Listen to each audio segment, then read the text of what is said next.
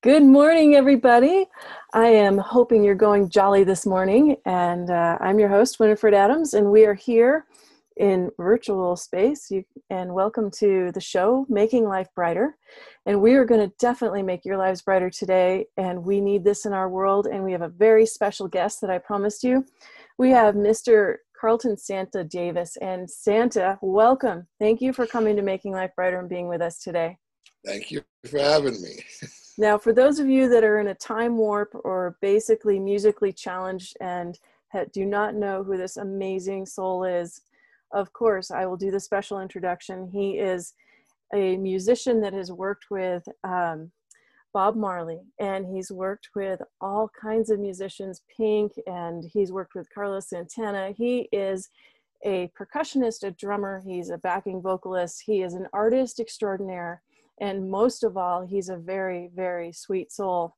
And he's come through all kinds of trials and tribulations.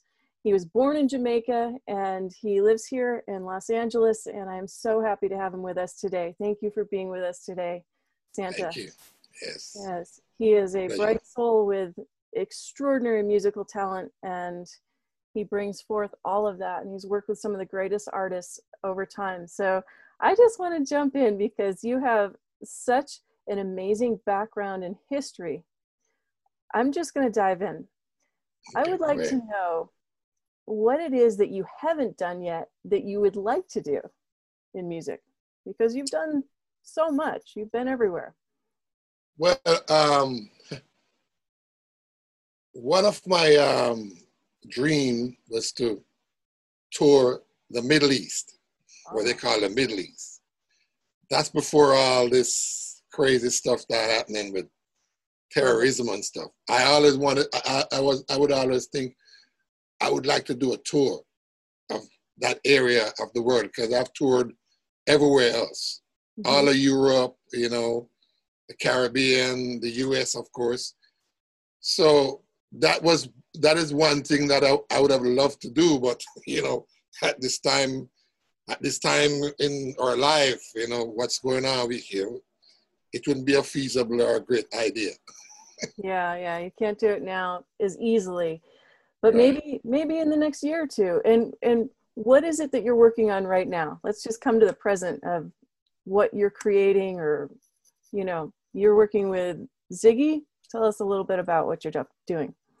Yeah, well, I mean, I'm currently, you know, Ziggy's drummer, but you know, we should have been on the road right now, but unfortunately, because of, you know, this dangerous problem we have right now, you know, everything is kind of on hold right now. But in the meantime, between time, I'm home and I'm doing little projects with friends of mine, and I'm here mixing some stuff for a friend of mine, and I'm also working on some new stuff for myself, you know, so just, you know, you keep the wheel turning, you know, instead of just sitting down, twiddling your thumbs, you know, I just say, you know what, let me be productive even in this crazy time, you know? Yeah, it's almost like a better time to be creative in a way, because the world's a little slower and you can think and you can feel that inspiration. Right, You know? because I'm learning new things, you know, even because I'm using, you know, modern technology with Studio, Pro Tools and all that stuff. So it gives me time to sit down and experiment and try different things. You know, I'm in this little room and I have my drum kit. I have all types of instruments in here and I'm playing all of them. So it's like, it's crazy to see how sometimes, you know, situations might look bad, but it's sometimes a good thing for your sanity and for your creativity. So I'm doing things that I never thought I could have done. So I say, oh, you know what? Maybe it's a good thing. It's happening. even though I must say, you know, my condolences to all the people who are afflicted with this terrible disease, you know?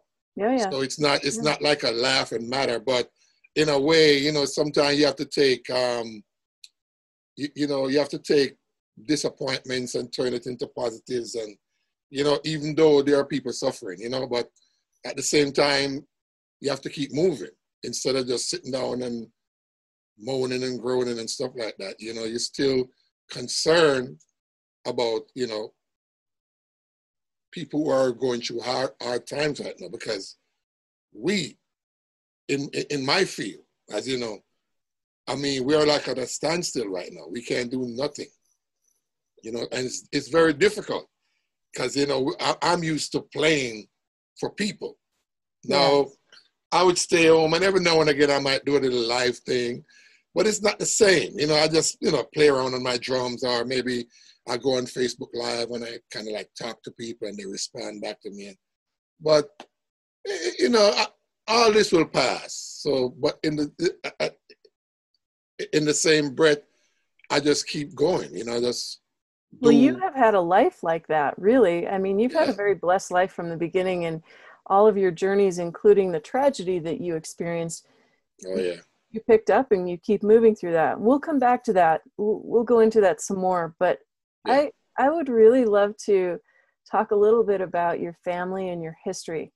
Um, what kind of inspiration did you draw from your grandmother or your grandparents that brought you into your music? I have a strong feeling that has something to do with you. Well, you know, to be honest with you, um, I'm one of those, I'm one of those rare individual, because I'm certain you've heard of a lot of people.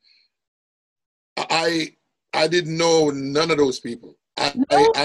I'm an only child. I don't know no grandmother, no grandfather, none of. It's kind of weird, you know. It's kind of like I was an orphan, but I wasn't. You know, I only knew my mom, and I didn't know all the backstory, and I didn't ask her anything. She passed away a couple of years ago, but I Oh, didn't ask her about. You know, I was just like, well, maybe this is just my life. As a kid growing up, it was kind of weird because I would see people, you know, talking, oh, I'm going to go visit grandma or grandpa or my cousins or whatever. And I was like, okay. I've never experienced that kind of thing. I grew up with just my mom. That's the only person I knew. And, you know, I think I learned everything from her because, you know, she brought me up was she to, musical? no, well, she used to go to church. She was a church lady. Yeah. And she would sing. I mean, she would sing around the house, but every now and again she would sing little, you know, little things. But she wasn't really a musician. She wasn't like a musical person, you know. So it. But I grew up in a place, Yeah. Jamaica, where it was musical. So I guess that's You took your where she. inspiration, but I bet you that allowed you to focus on what you were doing. You didn't have, Yes, because you know, yeah. Sorry, go ahead. no, no, go ahead. Yeah, I mean, yeah, because you know the thing is this: growing up in Jamaica, you couldn't help but hear music. Music was all around every day, all the time, you know? And, you know, as a kid growing up, I was exposed to all that because back in Jamaica when I was growing up in the 60s, it was there was a lot of what they call sound systems. And these guys used to string their stuff up, big speaker boxes, and you know, and they would just play records, you know. And every weekend from like Friday to Sunday, there was music playing in my area. They used to have these places they call dance halls, where you know, and I was living in the middle of three of those places. Oh. One up the street, one down the street, and one across the way. And these guys, they would compete, and they would have these what they call steel horns. They were like speaker system, but they call them steel horns, and they would turn them in different directions, and you'll be miles away and hear that. So that would make you know, okay, there's a dance going, because on the weekends people used to always want to find some place to go, and it's not like nowadays when you have Facebook and you have all these different social media thing where you can look and say, oh, something is happening here, and you go Oh, over yeah. there. On the weekends, people was like, I want to go somewhere tonight. Where? And they would hear the sound coming from like wherever, miles away, and they would follow that sound. No, for real.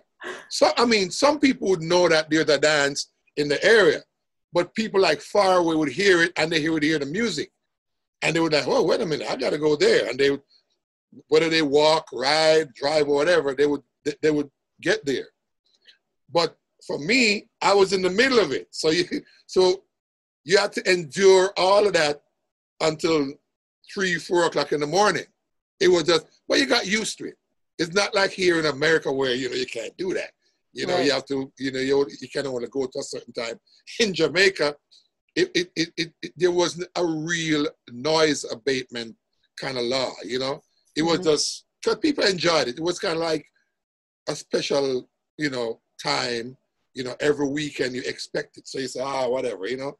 And you sleep through it sometimes. You know, if you get used to the sound that it doesn't bother you anymore. So I grew up in the middle of all that, and that was like from an early age, and I just kept hearing music, and, you know. And so who was your early inspiration? Did you have anyone that you aspired to outside of Jamaica?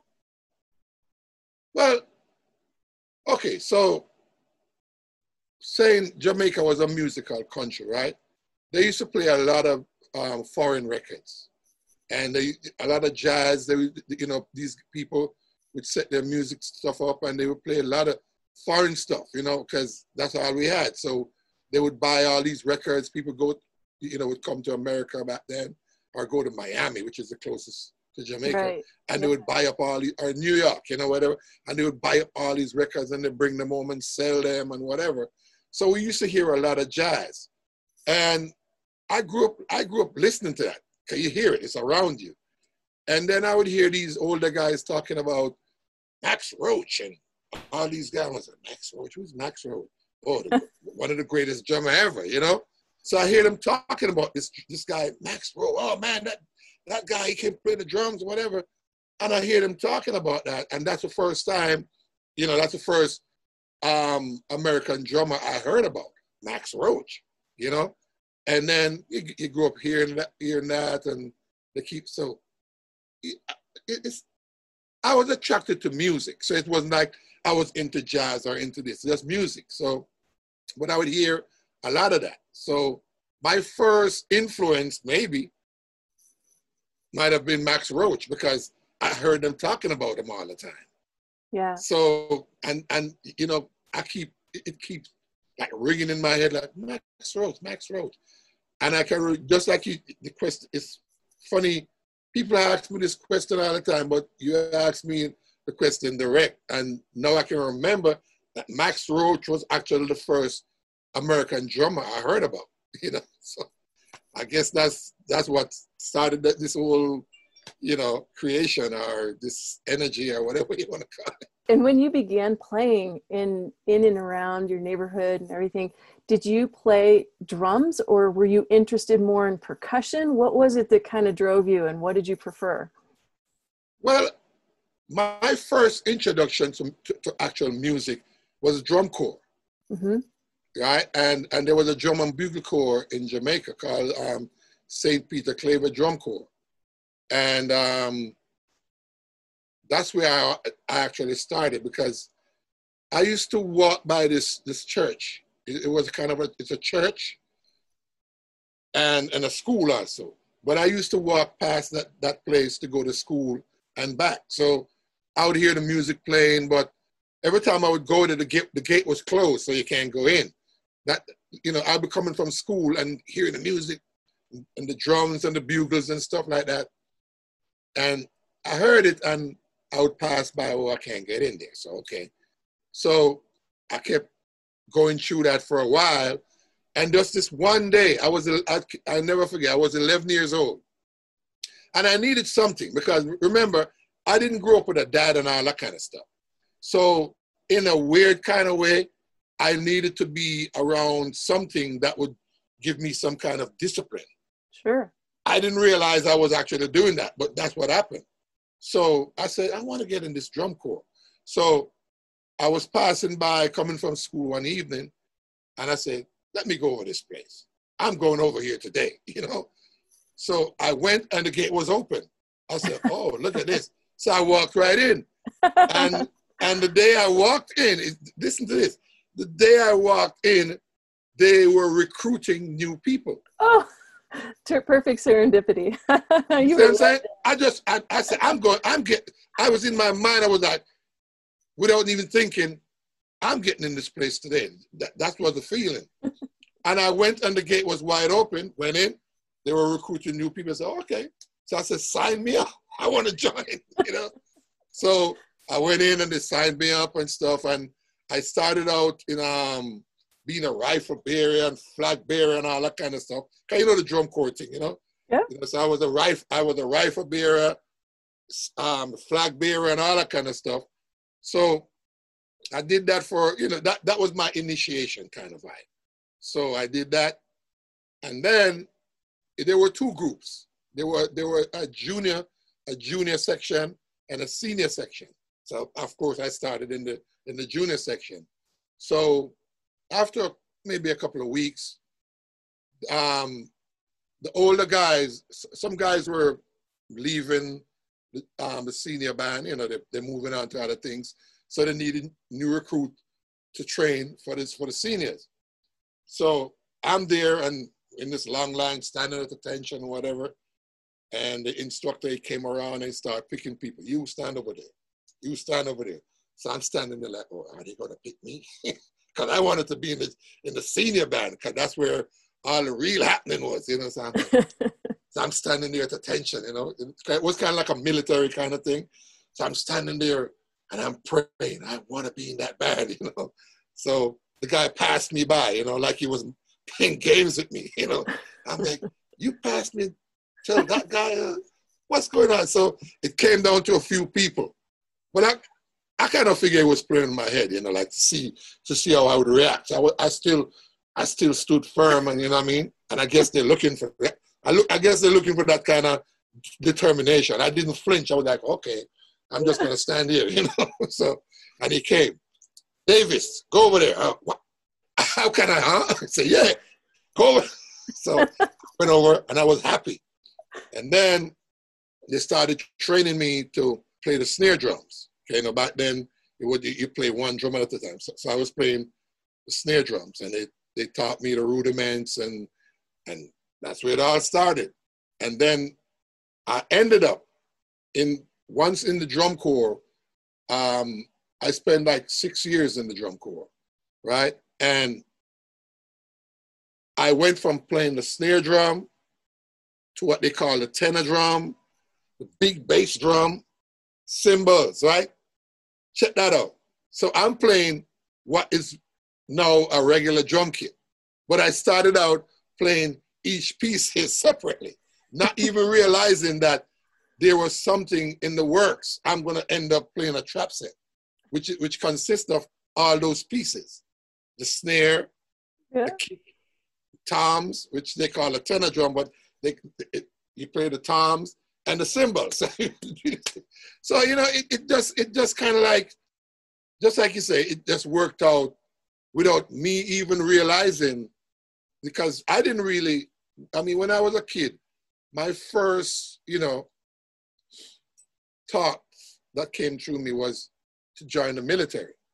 You know, really? I said, if I came to America, like during that time, when I was of age, I would have served in the military, because that was my first thing. Maybe I wouldn't be a musician like playing. Maybe I would. I don't know. You know, because you can't think that far back and say, well, what you would have done. But my first dreams and aspiration was to be in the military. Wow. That was my first dream. Not playing music. You must like discipline. No, because it takes all that, though. I was talking to MB Gordy in one of the interviews, and I asked him that question about discipline, and I was thinking of that today earlier before this interview, and I was thinking, it must be extraordinary. You have to practice, you have to be consistently on top of it to hold that and continue to grow. I mean, you had to discipline. Yes, because look, growing up in Jamaica, right? You know, I grew up in a tough part of the city. I mean, everywhere was like, but you grew up in what they would say ghetto, but it wasn't ghetto. It was like just regular nice people, nice homes.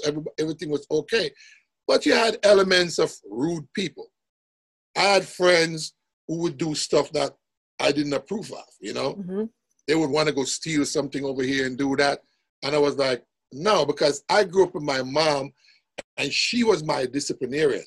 She was but a woman can't really do what a man can do. But my mom did a lot. She would whoop my ass if I get out of line. Trust me. She would give me that strap. That's what it was. And I'm thankful. I'm thankful that she did that. But growing up and seeing all what was going on, all the wrong stuff that was happening, guys stealing stuff, guys going to jail, and I was like, I don't want to go down that road. I don't think that road is where I want to go. So, and it's weird because people say, oh, a child 11 years old don't know what's going on, da, da, da, da, da. Wait a minute. I was 11 years old, and I made a decision that, look, I needed to be somewhere after school to keep my head in a positive direction. Now, at 11 years old, I'm talking to you about that. I wasn't even thinking that, but somewhere it was there. I needed that certain thing that can keep me straight. And that's the way I am today, because just like you say, to play an instrument, you have to be disciplined. Yeah. If you're playing by yourself, you can do all kind of crap, whatever. But when you're playing with a group of people, then you realize that you have to be mindful of the guy to your left, the guy to your right, the guy behind you, the guy in front of you. So I figured more or less that's what I needed, and I'm very thankful that I made that decision, that it was in me, because who knows, I could have been a criminal, you know what I mean? I could have been dead, So, but I'm glad that I made a decision that, look, I'm not going to jail. I'm not going to be a criminal. I'm not going to be a menace to society. I think what was in me, because I grew up in the church, so maybe that's part of it too. I was always a God-fearing person because my mom, she reads her Bible. She's always praying. So come on, I grew up in that. So how am I going to move away from that and go do something stupid? You see what I'm saying? Yeah, you had to stay into your groove. And right. Mm-hmm. So I made that decision, and just like I said, I had a couple of stepfathers, but they were like, I don't want to call them names, but they weren't good examples of what you needed. Right. Yeah. So the drum corps is what did that to me, and that's what built me up. Now, when you went to church when you were younger, what kind of music was in your church? What style was it there?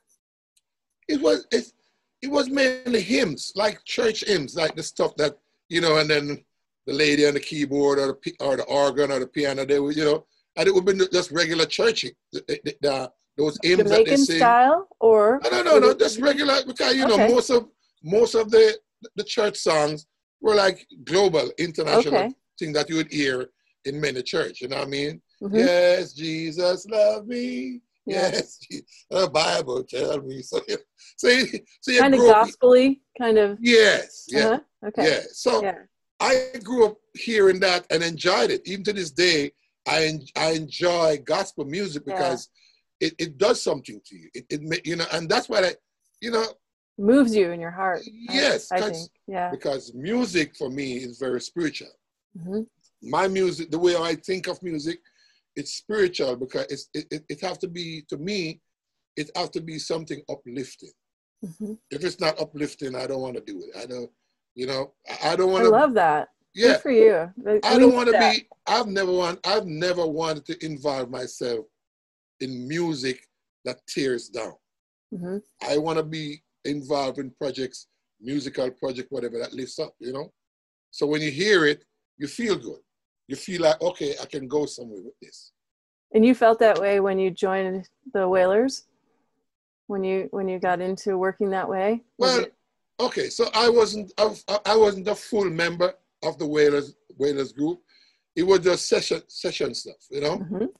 But when you go around those people, Bob Marley, Peter Tosh, Bunny Wailers, you felt that energy.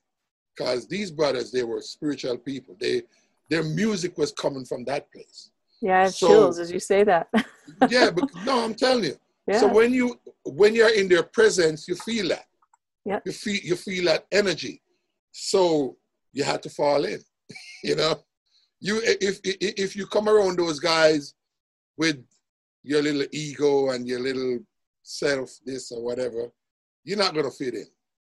You know, you're going to miss it. Really, it's actually something you catch, right? It's something you avail yourself to. So you're opening to it, right? Yeah, it's like the whole saying, "You are what you eat." You know. So, you're right. Yes. Yes. So when you're around good people, when you're around good people with good energy, you become part of that easy. Well, what's one of your favorite spiritual experiences that really moved you in your life around music? You've been all over the world, you've traveled everywhere, you've been through all these, both important and yet even dangerous situations. What's a spiritual moment that you just said, wow, and it never left you? Okay. What happened? I'm here. For some weird reason, it went back to the join me page kind of thing. What's happened? Oh, it just might be another pop-up window on top. Yeah, I mean, I see you and can hear you. Yeah, but it's like my thing. I can't see you. What the hell? Yeah. Okay. So there have been many spiritual moments for me, and the time I felt that was when I worked with Peter Tosh, because I didn't realize. Well, I realized after a while, but at the time, I didn't realize we were actually ministering to people. Mm-hmm. And there were many times. I remember this one time, this person came up to me after we finished a show. The show was great. I don't remember if it was there was a couple of times. And this person came to me and said they were on the verge of committing suicide. And somebody told them about the Peter Tosh concert. And they say, oh, well, if I'm going to go out, let me just enjoy myself. And then I'm going to do what I'm going to do. This person is talking to me. And I'm standing there listening. I didn't say nothing. I was like listening. And I think it was a lady, or I don't quite remember because it's been so long. But I remember the conversation. And the person said to me, they came to the concert just as a regular concert. And at the end of the concert, I think it was a lady. She said, I was changed. She said, something happened. And now she realized she came to the concert for a reason, because it totally changed all that thought processing that she had about committing suicide. Beautiful. That's what music does, and that's what it's about. Whether you're not trying to, it just happens. Yeah, I've seen people come and cry tears, bawling about what just happened to them coming to the concert. So I think, those were some of the more spiritual moments where I realized that I actually got feedback from people. And, and many a time people would come to me, but during that time, it was different because people would always just find me and just try to let me know how they feel and what we just did to them and whatever, So that was what, there have been many other times after that, but during the Peter Tosh time, that was when I actually felt it, Mm-hmm. When you were playing live with Peter Tosh, just go back into a moment there, and you're playing live and you can see the audience, you can feel it, you're in it. Explain that feeling. Okay, so just to involve that in the spiritual experience, I can remember something happened one day. I was playing, But I didn't realize that I kind of went off in a trance where I'm playing, but I'm not. It's like spiritually, I'm like somewhere else. Yeah. I'm playing. And this guy is telling me what he saw. So I'm playing, and I'm like in the groove. I'm playing so hard, and my stick, the drumstick, I hit the drum. The stick went up into the air, and the guy's telling me that without me even looking, I put my hand up and catch the stick. The stick went up. I'm playing, and in the midst of playing, I hit the stick, flew up in the air, and he said he looked at me. I didn't look up. I just put my hand up and catch the stick and continue playing. Unbelievable. And he's telling me, I said, well, did I do that? He said, yeah, you did. man, that was some great stuff, man. You played and the stick fell, and you without looking, you grabbed the stick. I said, really? I wasn't really conscious. When he's trying to explain the moment to me, I was like, I don't remember that. Spirit did it. You were in spirit, and spirit did it for you, and exactly actually kept all of that in time. Right. So, there's and there's numerous times where things would happen. I would do things, not even realize I did it, and people would tell me after the fact, man, you were great. I said, great about what? Man, that thing you just did. I said, what? So it happened a couple of times. You don't even remember it. You're like unexplained mysteries. You do become a channel as a musician if you let go into it. And then the beauty of some of the best music ever made is the coherency of all the musicians doing that simultaneously. And then It just happens, right? Right. Well, you see, just like I said, music is a very inward thing. It's not, and then it's also floating around because, like Bob Marley said, the natural mystic blowing through the air. So if you listen carefully, you'll hear it, right? But it's deep. It's a musician cannot lie. Yeah. This is why I love listening to instrumental music, because I would say, okay, people can write lyrics and sing some stuff, but they might not really believe it. They might say, oh, I love and hope, togetherness. But then they go around the corner and say, oh, I hate that person's guts. You know what I mean? Mm-hmm. But a guy who's playing a saxophone or a trumpet or a piano, that person can't lie. Whatever emotions, whatever feeling that person have, they play. So if that person is sad, they're going to play you some sad licks. Yeah. If that person is joyful, they're going to play you joyful licks, or whatever the combination of expression that they have is going to come out, Mm-hmm. So music in itself, to me, is highly spiritual. And, when you look at, I was watching a documentary a couple of weeks ago. First time I ever saw anything about Coltrane, because I love Coltrane's music. And just to come to the point where this guy was deeply spiritual. He viewed his music from a different, he went through a lot of stuff. But a lot of these musicians, they're seeing things that that normal people can't see. Only other musicians can say. But then they would interpret it different. Oh, he's crazy. He acts kind of weird. Right. But they don't, because they don't understand. It's the fear. Right. These guys, you check all of these great musicians. Like, I can pull up some names like Rahsaan Roland Kirk, This guy will be playing two horns at the same time, and all these great players. Carlos Santana, the things he would do is out of this world. It's kind of like, wait a minute, So all these great musicians, they're on a different level. Their wavelength, their musical wavelength is like way out there somewhere. It's not just, oh, I went to school and I learned the rudiments and the basic and I can play. No, it's deeper than that, So for me, music, and that's my That's my approach to the thing, you know. It's your church, really. It's my church, Yeah. exactly. Because when I play, I would be humming to myself, even in a different tune, even though I'm playing the song on stage. No, it's weird, but I'm humming. I don't know. It just happens.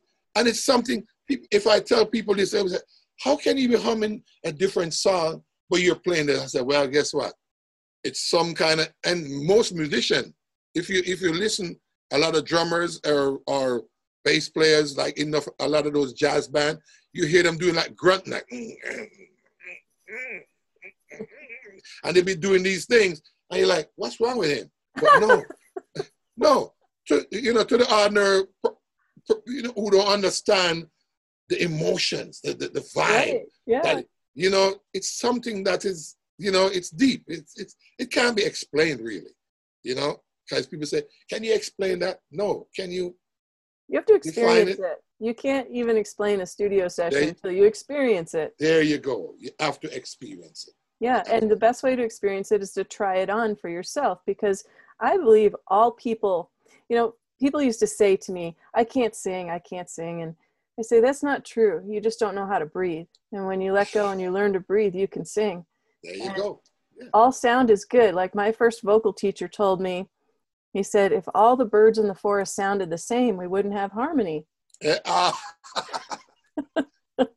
And he was encouraging me, go through what you go through to get what you need to get out of it. Just keep working at it. And, the beauty of musicians, I think, is that not only do they learn how to team play most of the time, most musicians are humble. They learn how to team play, but it's always a personal best and then a team best. Yes. Working for the team. And that is how the world should go. I think, instead of war, we should have musical playoffs. Right. But here's the thing, people would come to me and say, man, you're a great drummer and you're this and that. And I'm like, look, okay, I appreciate the comments or the compliments or whatever, but I would be nothing without the other guys. Yeah, it's a synergy, isn't it? I consider myself, I always consider myself I want to be a part of something, because, okay, I do what I do and people say I'm great and whatever, but I know that I'm not that great as to, I'm the great, like people would say things, man, you're the greatest reggae drummer, you're the greatest that. I'm like, in my mind, I'm like, no, I'm not. I'm just a link in the chain. You're working. I'm just one of the links. I'm not the chain. I'm just one of the guys, and I'm not the greatest, because there are a lot of drummers out there who can do things I can never do. I'm like, whoa, what is that? But I do what I do, and I do it with a passion, and I love what I do. That's it. It's passion. That is, I think that's the other component to the spiritual commentary. The passion that you bring to the table, and showing up is 99% of it. To show up like you did as a kid. You went through the open door and the open gate and you showed up, and you then said, I'm staying with it. I'm going to keep showing up. Right? Yeah. And that's the way I am. Whatever I do, if I'm your friend, I'm going to be your friend. You know what I mean? It's not like, I'm your friend sometimes. No. I put my old self, and I guess that is part of me growing up alone, because I didn't have no brothers, no sisters. So I learned to internalize, So I say, if I'm doing something, I have to believe it, So I have to believe it first. So if I'm going to be your friend, I'm going to be your friend. Until you start messing up, I'm like, really? You're going to do me that? After I'm giving you 100, but you just give me 75. Oh, no, come on. So I'm that type of person. I'm in a band. I'm playing music. I'm gonna play, and I'm gonna play like my life depends on it. You know what I mean? So that's the kind of person I am. Do you have a particular style or sound that you like most that actually feels good to you? Do you have a time signature or a rhythm that is yours? Like when I sing, I have a certain sound, and when I need to go back to kind of feel me, I go back to that sound that I create. You know what? I wouldn't say I don't have a style. I'd have a preference, because here I look at it now. I look at it that whenever I enter into a situation, that's where I pick up on what's happening. So you're present. Yeah, whatever. Okay, so I would deal with 10 different people, 10 different sessions. And when I go to that session, I don't go with, okay, well, this is what I'm going to do today. When I go in the studio or to the venue or whatever, you know, I listen to what the music is saying to me at the moment. Like people would ask me that, what's your style? I said, I don't really have one, because if I create that persona of, okay, this is how I do things, then I won't evolve, because I would always be approaching every song the same way without, say, wait a minute. Every song, every project have its own essence, its own energy, attitude, its own energy. So what I do, when I go in a studio or wherever, I start listening to what is there. And then I apply whatever it's asking me for. You beautiful. Know? Yeah, that's beautiful. I mean, that's the only way I can explain it.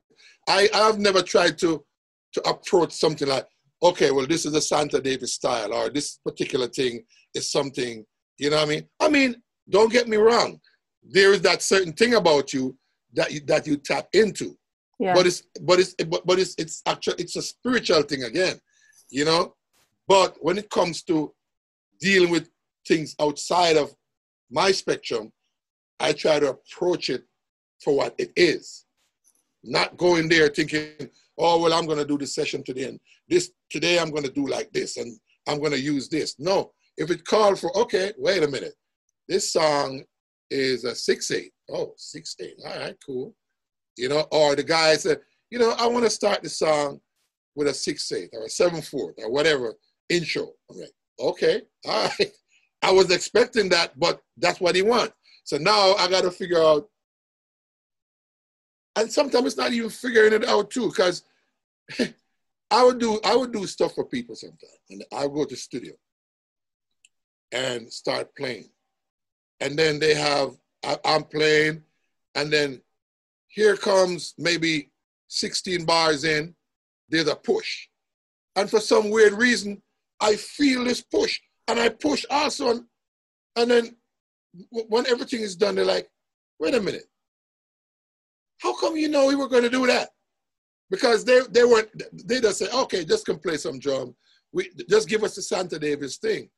But they don't realize, no. I'm not coming with the Santa Davis thing. Yeah. I'm coming there to represent what that project is, what that music is. And, you know, with the help of the spirits, I want to feel where it's going. So I humble myself. That's the first thing. Once I walk through that door, I don't come in there like, yeah, I'm Santa Davis, here okay. This, you know, no. I come in there and I start trying to be a part of what's happening. That's just me. And I would do things that they're like, man, how come you're doing all that? That's exactly what we wanted. I said, there you go, you know? But it's just that thing of being humble. You have to be. And then once you humble yourself, then that energy will become you, you know, you become the energy, you know? So. And don't you think that your confidence grows as naturally as you do that, because you become confident in the intuitive kind of feel to what you're doing, and then you don't question anymore. So you can do that at that level. Exactly, because like I tell people, you know, you have a lot of different, you have different types of people. You have some people who think that, you know, they're all that and this can't work without them. But I tell people this, it's not about me. Yeah. It has never been about me. You know, I played on a couple of hit records. I played on a couple of Grammy nominated and Grammy winning, you know, projects. But it was never about me, because I wasn't the only one who was playing. Yeah. You know, I'm a part of what's happening. So it's never about me. It will never be about me. Wasn't it fun to get to be a part of that? I mean, look at your life and what you've done. It's so exciting. If you look back over what you've done, it's amazing. But of course, but the thing is this, I never realized that that would happen. Yeah. I was just like, okay, just like when I was in the drum corps, I was part of a group of 50 people or 60 people, right? So it wasn't about individual stardom or whatever, you know? You move to the right, you move to the right, you move to the right, you move to the... So it was just one unit. So I consider myself a part of a unit. You see what I'm saying? Mm-hmm. But I never expected that, you know, people would be like, oh man, Sana, I love what you do, and oh, you inspire me. I'm like, what? I'm like, you know, sometimes even after somebody would say that to me, oh man, I bought my first drum kit because of you. I started playing music because the first time I saw you, I was like, what? But that's cool because at least I'm influencing in the right direction. Yeah, you're contributing your gift. Good, yeah. And I think it's your example. If you really look at it that way, it's really more about the example of what we've been talking about that you bring to the table, being available, walking in humble, being a team player, being open to spirit and letting it guide you, which makes it so much easier on everybody in a session. Yeah. Right. Because when you come in to a situation with your little attitude, you immediately start messing with the vibe. Yeah, you can't do that. And it never ever works out good. It's gonna be a wreck. It's gonna be a train wreck because, you know, and I've seen that. I've seen guys, you know, the moment you see them, that's why when it comes to celebrities, I don't run up to these people no more, because I remember this one time, I won't call the name, but I remember I was up in Santa Monica where we used to do the stairs. And I saw this actor, you know. So, you know, you see somebody, you look at them and you acknowledge, hey, you know.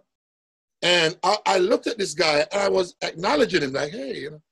And he was looking like, what the F are you looking at? You know, like, oh no. I'm just there, just acknowledging that, hey, brother, you know. He looked at me the weirdest way. And I was like, wow. Here I am, I'm not trying to ask for something. I'm just acknowledging. I see you, I give you a nod, a smile. And so what I'm saying is, a lot of people, they have this type of attitude where, you know, they show up, they're like, yeah, you know who I am? I hate when people say that. You know who I am? Who are you? You're somebody not in touch with your spirit. You know, who are you? I mean, so you're what? I mean, did you create, did you invent the wheel or something? Or, you know, or did you create air? You know, what did you do? Who are you? So that type of vibe, you know, I'm not into that. And that's why I keep saying, it's not about me. It's about what we are doing, us, the energy, the vibration, the spirit, you know?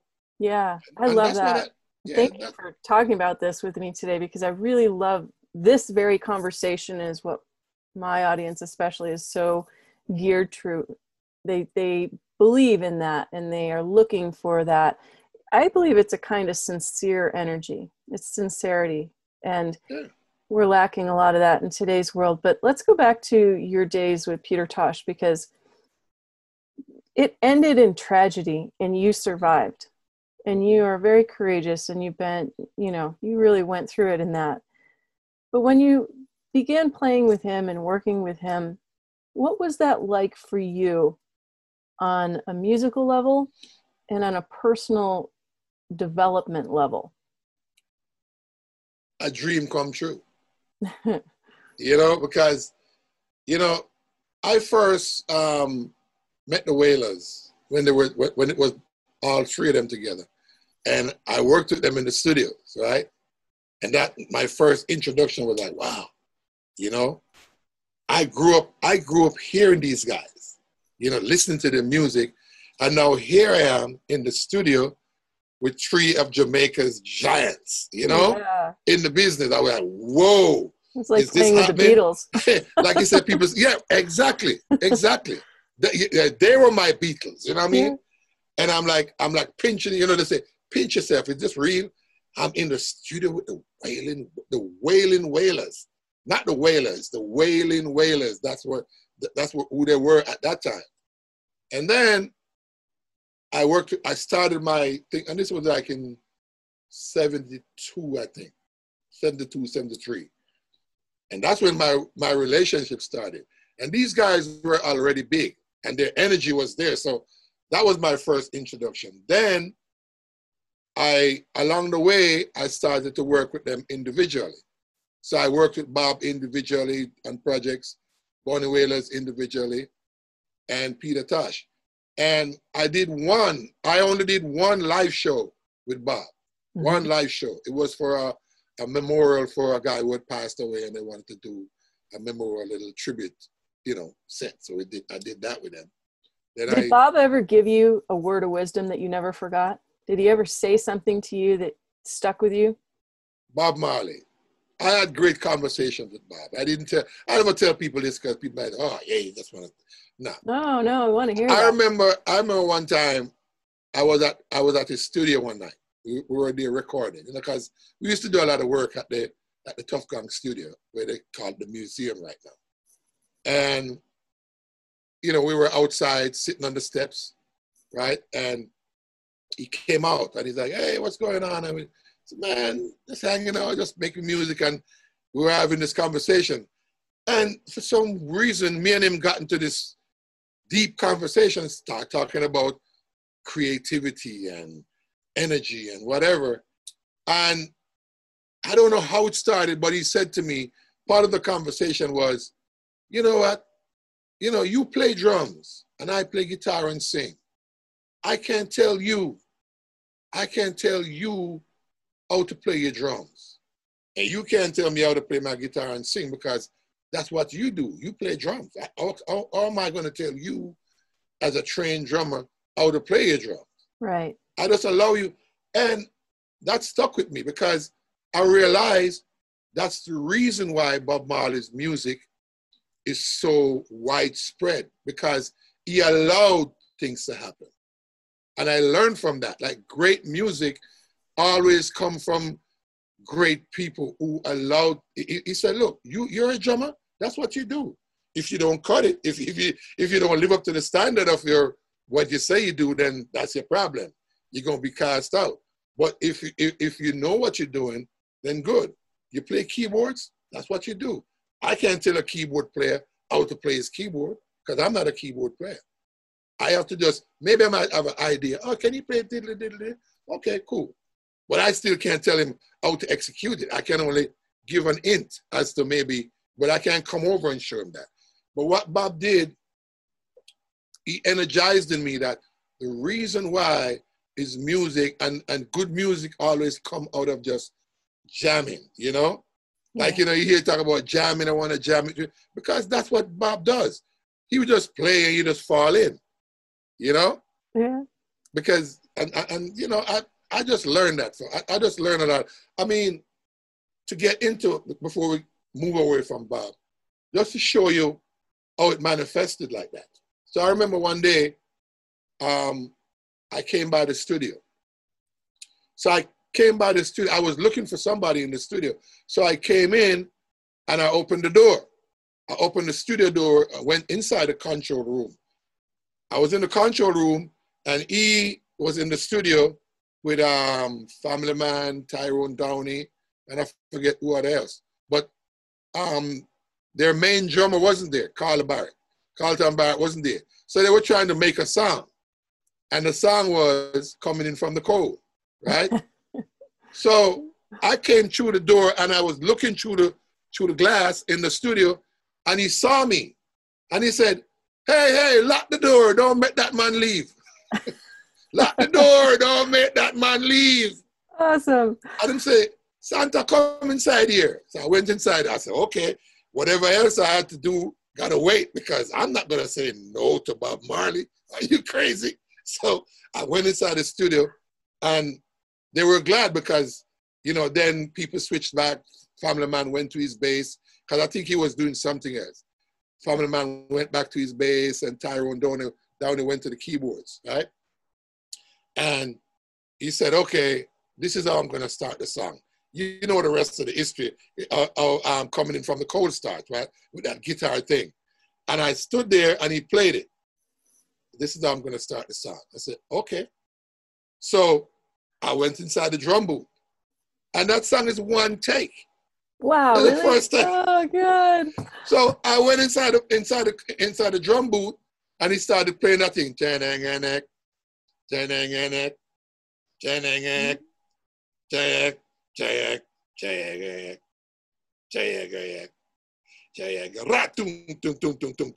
Bam.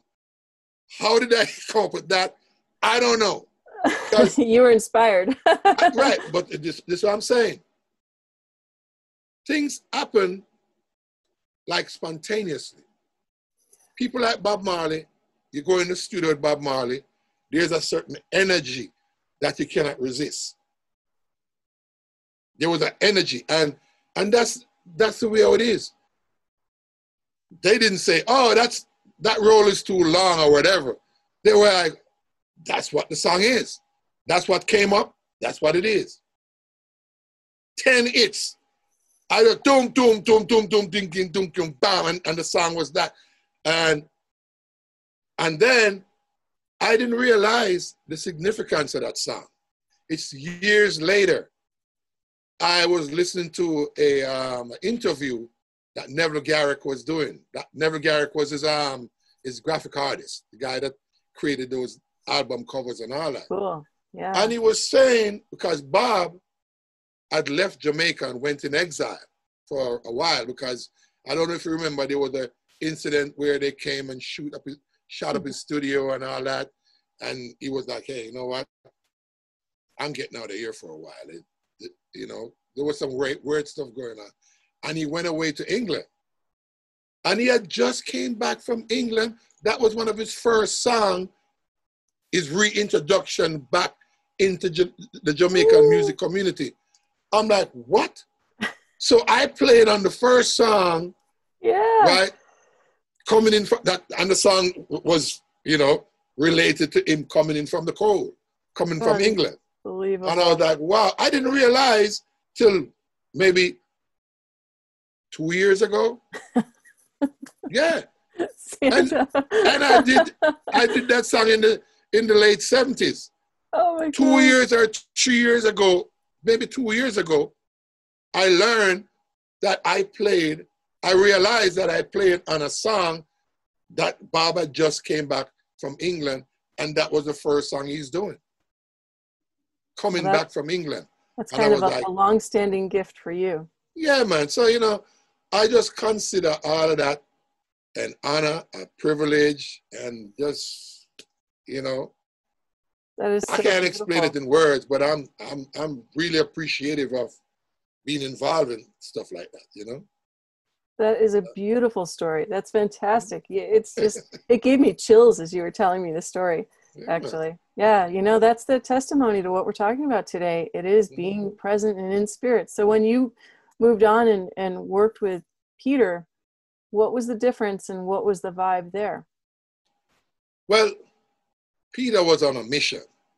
You see, Peter Tosh went through a lot of hardships, and he would see, he felt abuse. He felt, he was a recipient of mistreatment, you know what I mean? Because he smoked his herb and stuff like that. He didn't sell weed. Peter wasn't a drug dealer. He just smoked his weed, And also, all the indiscretions that people had to go through, the hardships, the injustices and stuff, he went through that and he saw that. So here he is, a person who find himself having a voice and say, you know what, I'm going to use this voice for the people. Mm-hmm. I have this platform, so I'm going to stand up and talk about it. I'm going to bring awareness to it. So when I got with Peter, you know, I was like, yeah, you know, because just like I said earlier, I always wanted to be involved with something that is uplifting, that's informational, that's driving, you know, the cutting edge then, you know? So when I got with Peter, I said, you know what, this is the type of group I want to be in. I want to be with something that's going to do service, you know, like spread good, positive messages, you know? Mm-hmm. So, you know, starting on that level to me was like the greatest honor. It was like, just like I said, dream come true, you know? So that was really a great start because he wasn't a guy who just wrote lyrics. He didn't just sit down. It was real time happening, you know? So he was feeling it too. He was kind feeling of it. channeling the messages that he wanted to bring forth to the world. Right. So that was one of the main thing that I really appreciated when I started. What did you learn from that? Did you take away something in particular from that? I learned about commitment to the cause, you know. Beautiful. Commitment to doing the right thing, you know. And sometimes you might not be liked, you know. You might be ostracized or whatever. You might be condemned, but you have to be, as Ziggy said, true to yourself. And just be, if you be true to yourself, then whatever you do to the people will be true to the people, because you have to speak truth, you know, for what it is, and it doesn't matter. So I learned that you have to just be committed, man. Let's be committed to doing the right thing, you know, no matter the cost. I love that. I love that. We've hit on discipline. We've hit on allowing and honor and truth and commitment. Yes. You are a walking embodiment of your belief system and of your passion and your commitment to spirit, honestly. I'm still learning, because, you know, I would be lying if I sit here like, oh, I'm Mr. Perfect. And I'm like, no, I'm still, no. What aren't you perfect with? Right. You know, that's our story. I'm still learning. I'm still open to learning something, because it's funny. Every day I would learn something new, you know. It's just that, you know, and to me, that's the exciting part to me about living and being in this business.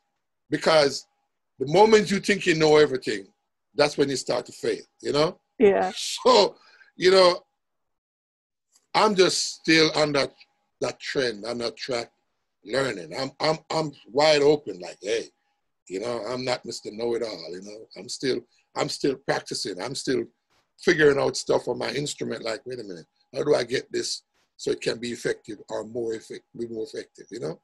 How can I do better, you know? So it's just a constant learning curve, you know? I love it. I love what we're talking about today, and I'm so grateful that you've come to share. Now, when you were with Peter, and it ended in a way that was very tragic, and you're very lucky. You're fortunate to be here today. Can you talk about that a little bit? Because not everybody knows that story. You know what, man? The tragedy of it all is that a good person lost his life because he was kind. Peter lost his life because he was trying to help.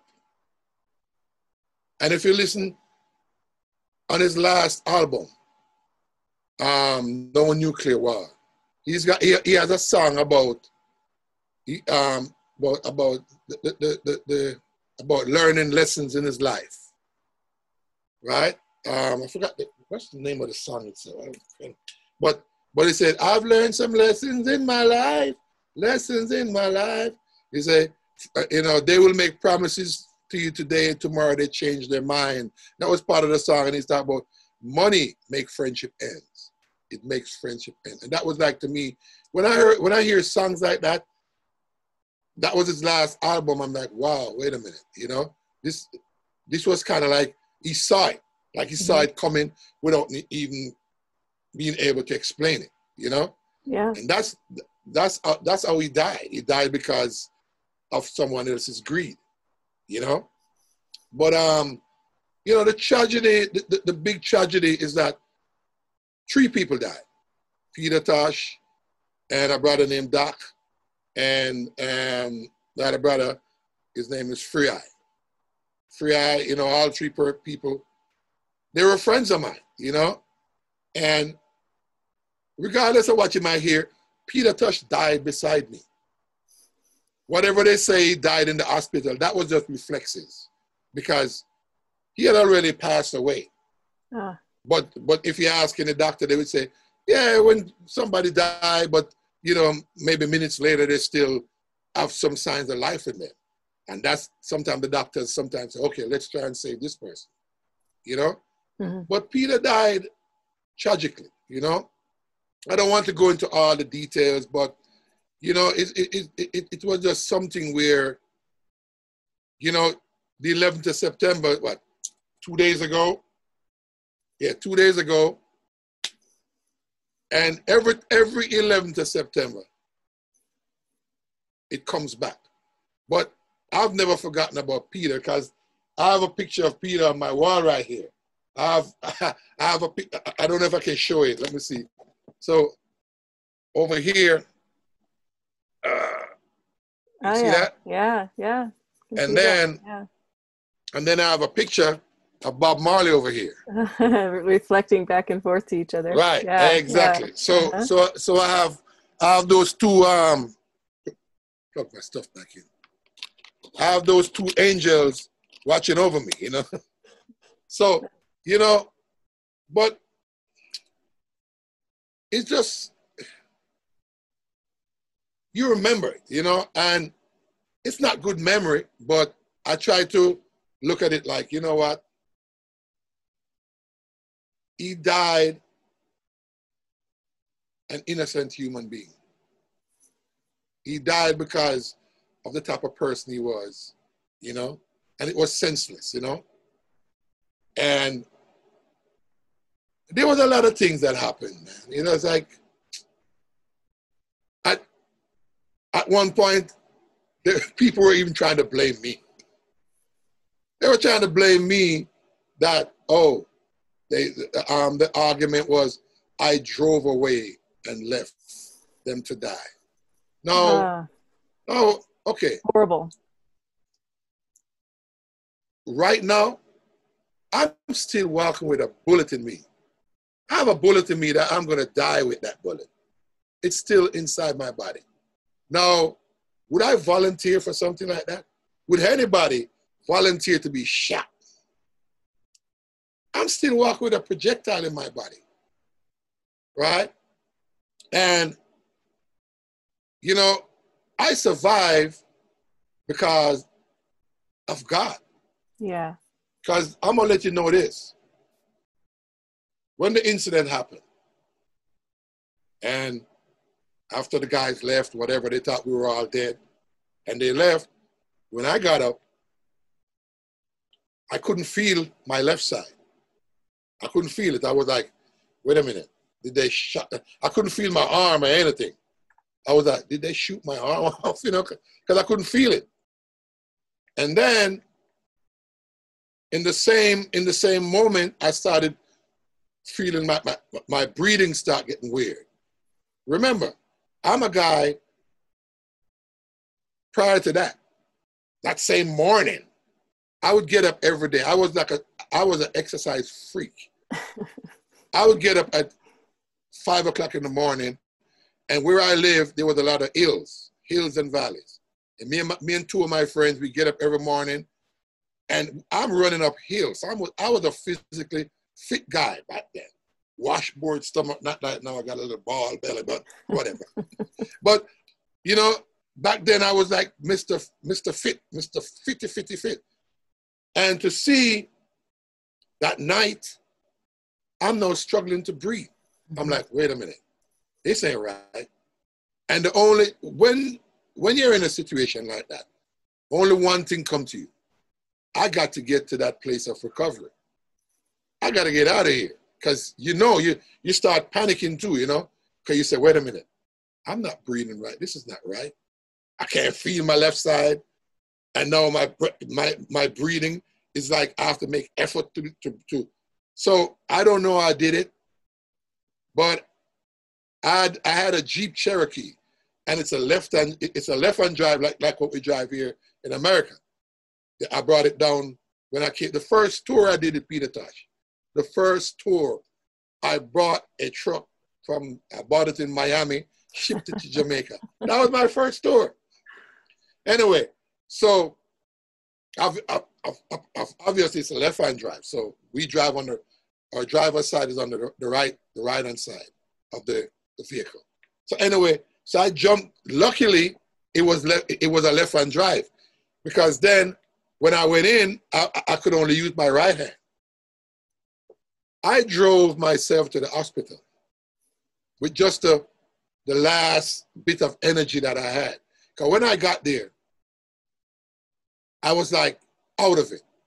I fell out of the vehicle, and luckily these guys were there, the porters, and they put this gurney out, and they put me on the gurney, right? And took me right away into the emergency room. So I was there so they examined me to see if there was an exit wound. And when they realized there wasn't an exit wound, they went into overdrive, because they realized what was happening. I was drowning in my blood.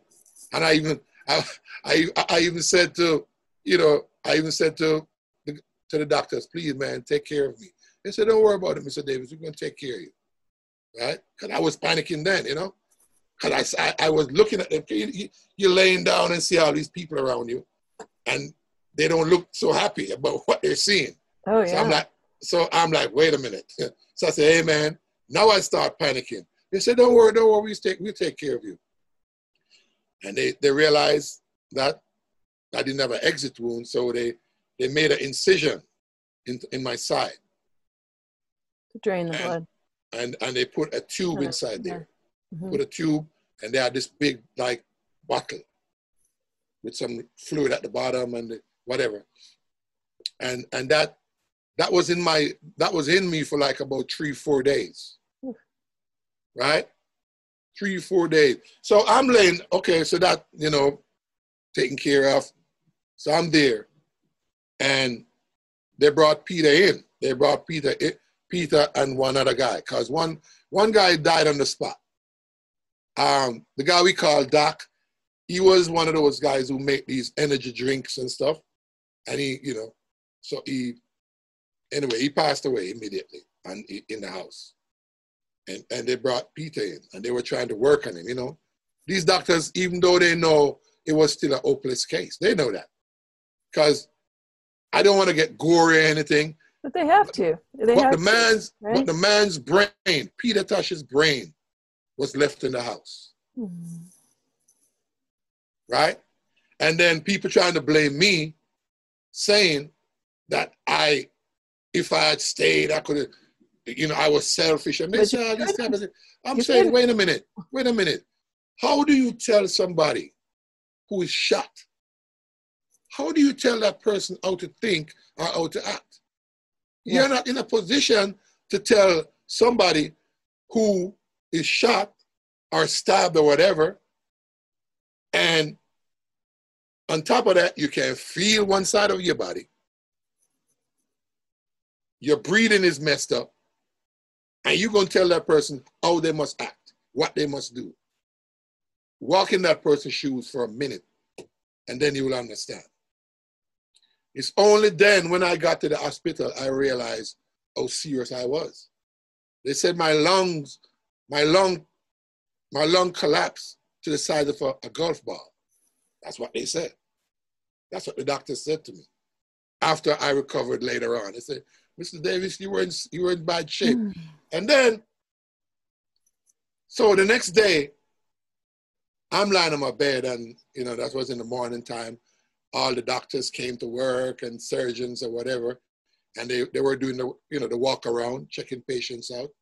So there was a group of doctors and nurses standing off to the side, and they were talking. Oh man, Peter Tosh, they came in last night and he died, and a couple of other people, and then I heard him say, "Oh, I heard one of the patients drove themselves here, right?"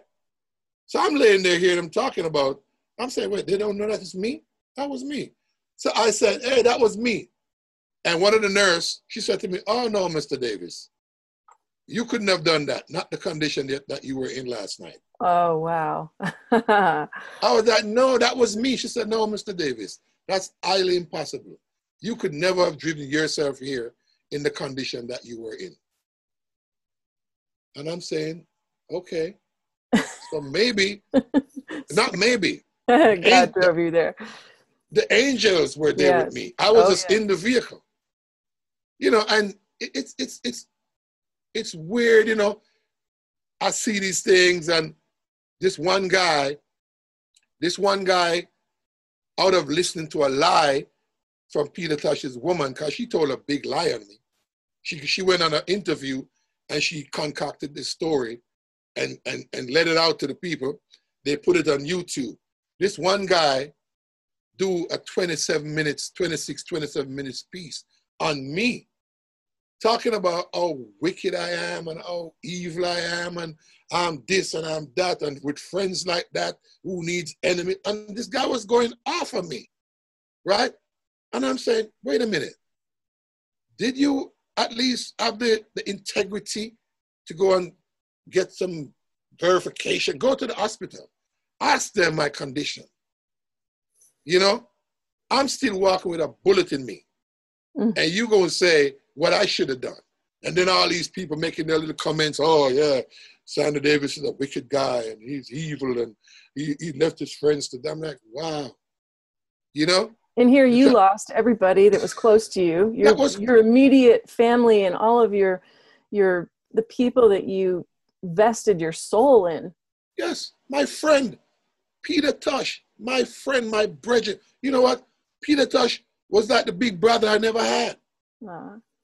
He taught me a lot of stuff, And then you think, if I was in a position, if say for instance, I wasn't shot, I wasn't injured, would I have left them there? I wouldn't.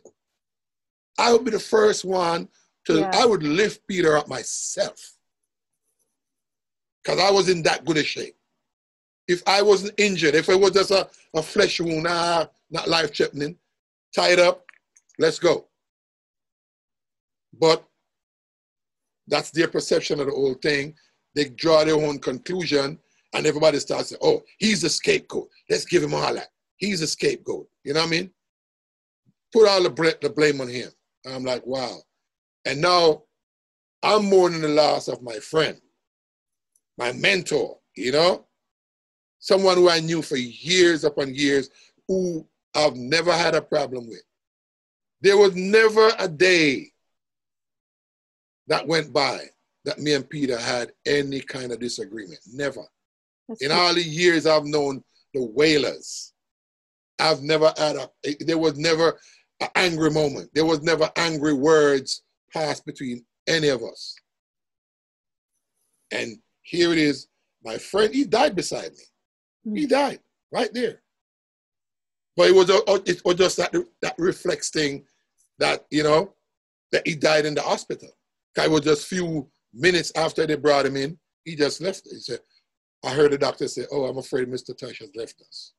Well, that's a good story for the public in the world, right? Yeah, and when I heard that, it kind of got, it, to be honest with you, you didn't want to be, they say, everything is in slow motion and you don't want to believe stuff. I didn't want to believe what I heard.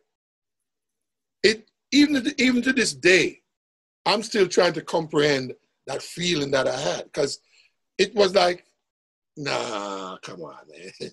Peter Tosh can't die like that, when you heard it, But then it was only after that one of the cops, they came in when I was in the recovery room now.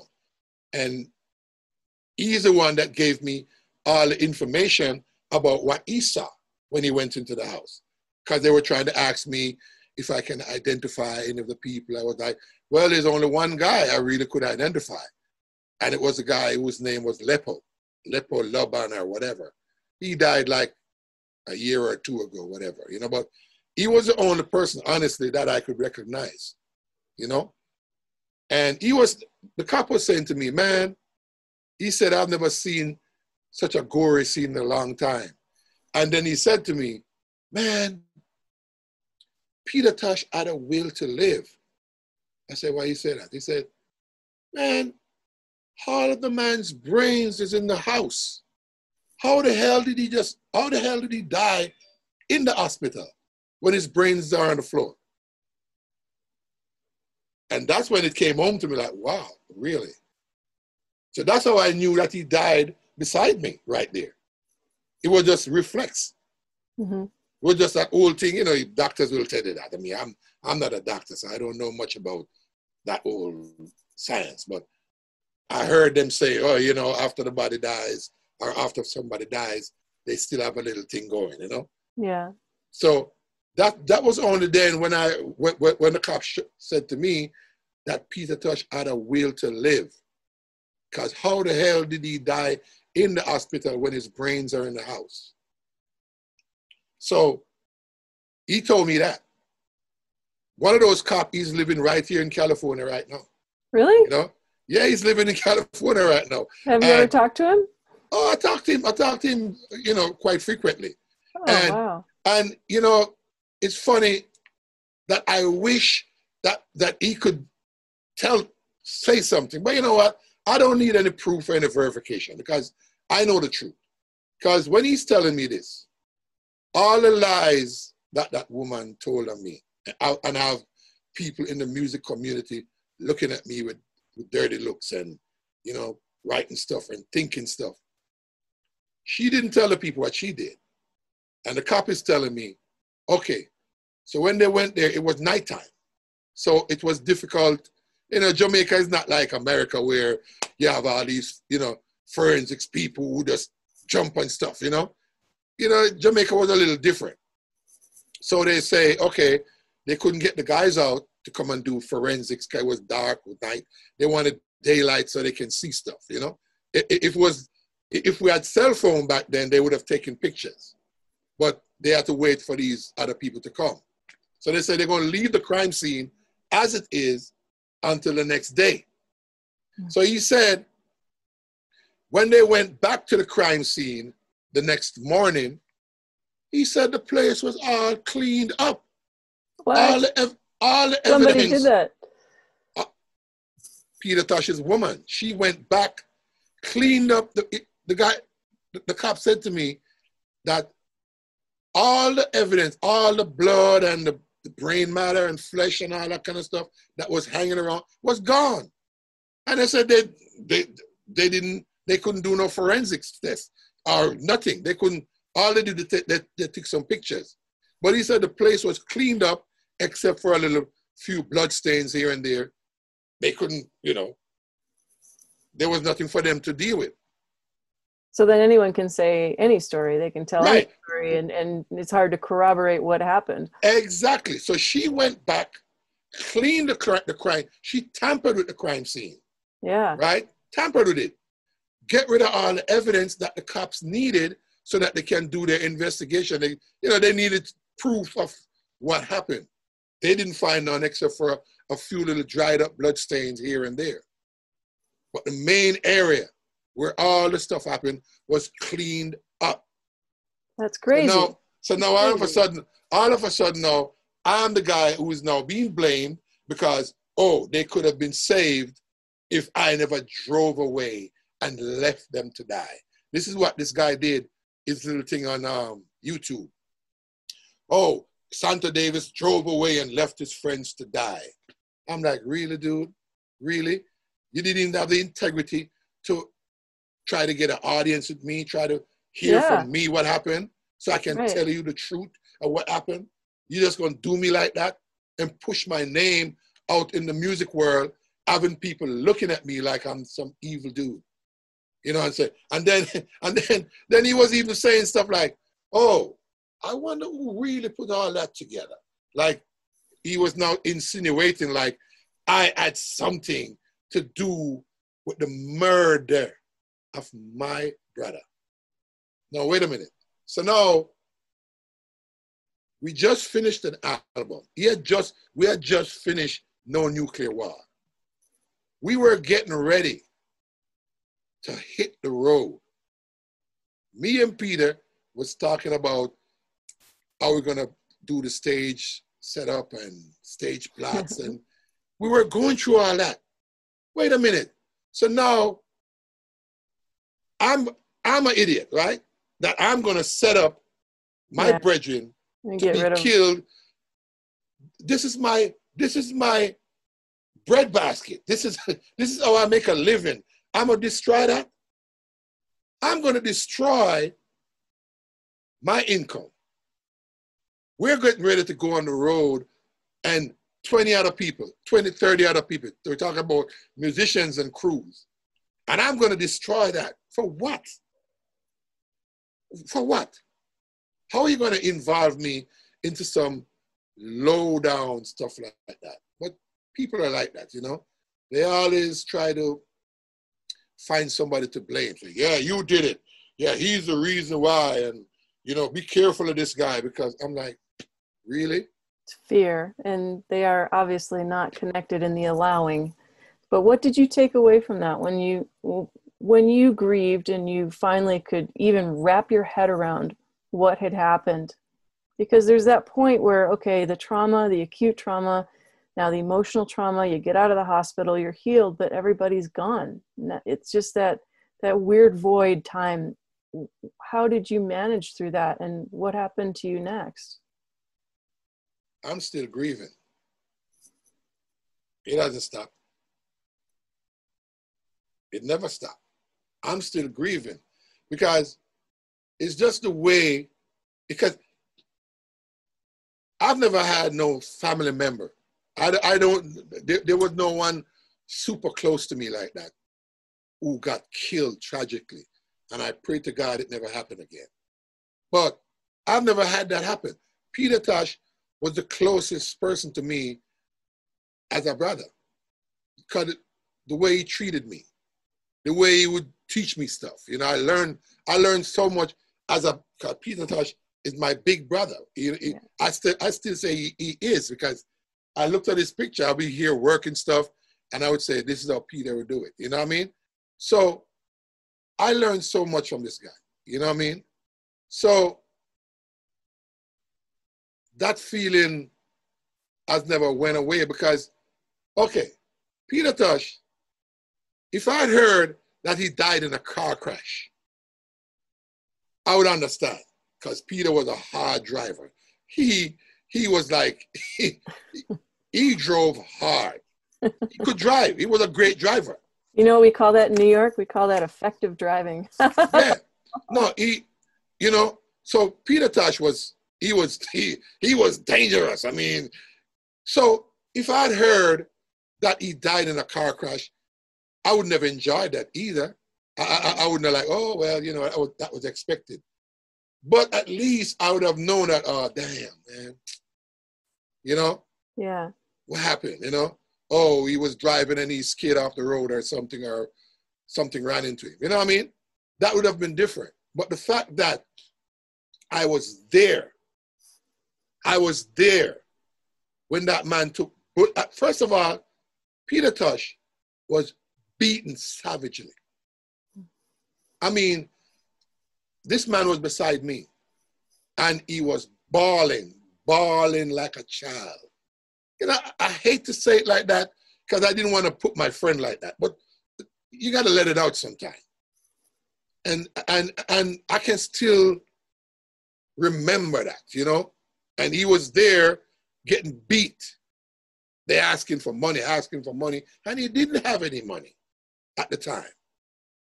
I mean, not that he was broke, but he never had no money right there. And to see Every time he would get a hit, my body shake. He was that close to me.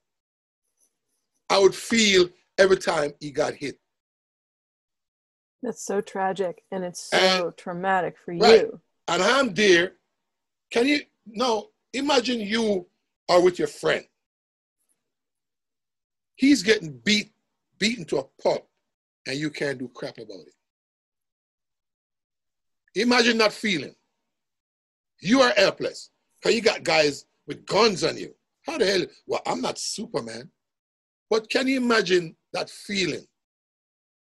Yeah. Of your friend getting beat, and you can't do one damn thing about it. Right? So I remember that. And that's gonna live with me until I leave this earth. You see what I'm saying? And my friend died beside me. But, I've had a lot of visions. I don't tell a lot of people this. I was going to say, you must spiritually know, though, he's with you. The first time, I'm going to tell you this, because I never said this to nobody. You're going to hear it. The first vision I got with Peter, it's weird. It's one of the weirdest things. So, I'm sleeping. And all of a sudden, it seems like real. Peter Tosh was exercising. and he had on one of his tracksuits, because he used to wear his tracksuits, and he would tuck the legs into his socks. He would put the legs of the top into his socks, and he have on his track shoes and stuff like that. He didn't have no shirt on. And he was drenched with sweat. He was wet. And he was training. And I'm like, I said to him, what happened, boss? Ain't getting fit? He said, yeah, man. And he was smiling. That's the first vision I got with Peter. He was happy. Happier than I ever seen before. Like he was radiant and like, whoa. And when I got that, because for a while I was thinking about him like, damn, Peter just died like that, brother. And it was right here in California. I'm sleeping, and all of a sudden, boom, I see it. And Peter, he said, yeah, man, I'm getting fit, man. I'm getting fit, getting trimmed. And he's just drenching with sweat, with a big, broad smile on his face. And when I woke up like, whoa, wait a minute, And then I felt like a calmness, like he was trying to say to me, hey, I'm good. That was the first time. I'm good. And then I've had other vision with Peter, and more because Peter was a man of many moods. But, he would have somber moods, and he would have, because Peter was like a kid, he would crack jokes and talk stuff, and, and we would laugh, and then he would have serious topics that he would get on. So, he was multi, but I've gotten a lot of other visions with Peter.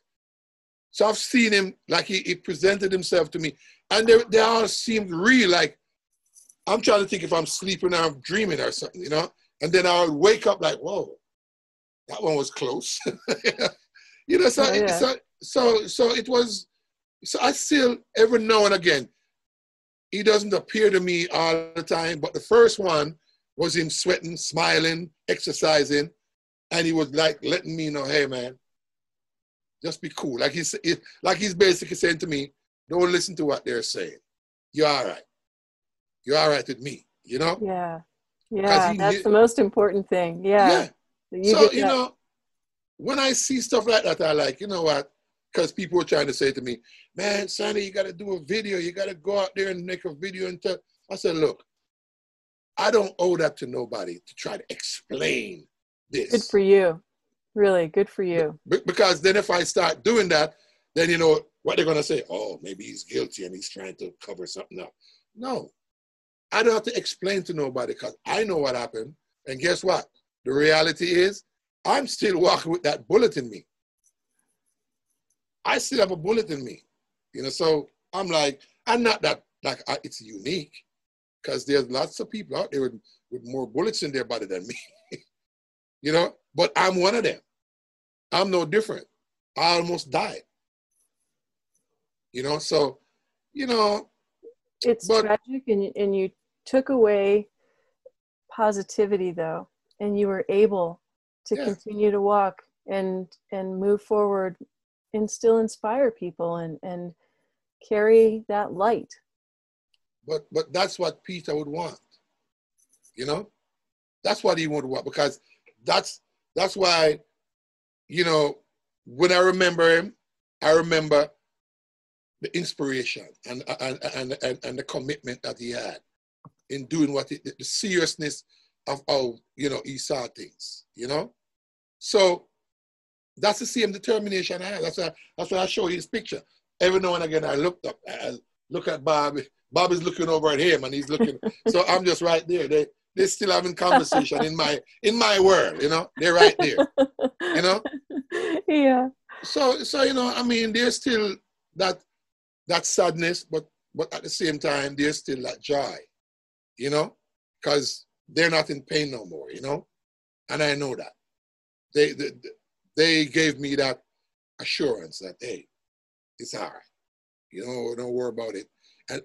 And just like you asked me how I dealt with it all these years, I really don't know, you know, because everybody deal with post-traumatic stress or whatever we call it in different ways. Some people go out of their mind, some people get, you know, whatever. But I realized, you know, something happened that you had no control over, and you just have to just see it for what it is and just accept the fact that, okay, it happened. But what are you going to do? Are you going to tarnish that? Are you going to keep it going? You know what I mean? Are you going to keep their legacy alive? You know, you know, so that's what I'm doing. You know, when somebody asks me questions about, I will always have good, positive things to say about Peter, Bob, Bonnie, and that whole group of people. And see, you carry the light, and you're carrying that light forward, and just the sharing of your life and your story in this, and the courage that you've had to stand up through that loss, as well as someone trying to take you down after that. I mean, that's heartbreaking and just soul crushing. And yet here you are, still humble and carrying the light. And the best part of all is you're still connected in spirit with them, and you know it, and nobody can take that from you. No, you know what? It could have gone a lot of, I could be the most angriest guy right now. Yeah. Going on social, like you see all these people on social media talking all kind of crap. No, but I said, that's not me. That's not me. You know, just like Bob Marley, and, you know, Bob Marley went through, people wonder, how come Bob Marley sings song like that? Didn't know that Bob Marley went through discrimination in Jamaica, you know, racial discrimination, basically, because, you know, Bob Marley was a light-skinned person, and he went through that. And I don't think it was like spiteful. I think it was just out of, you know, childish mockery. You know, they used to say, "Oh, you white man," or you know, whatever. But I don't think it was like, "Oh, I don't like you because you." It wasn't anything like that. But he went through the humiliation of being called a white man's child or whatever, you know, whatever. But guess what?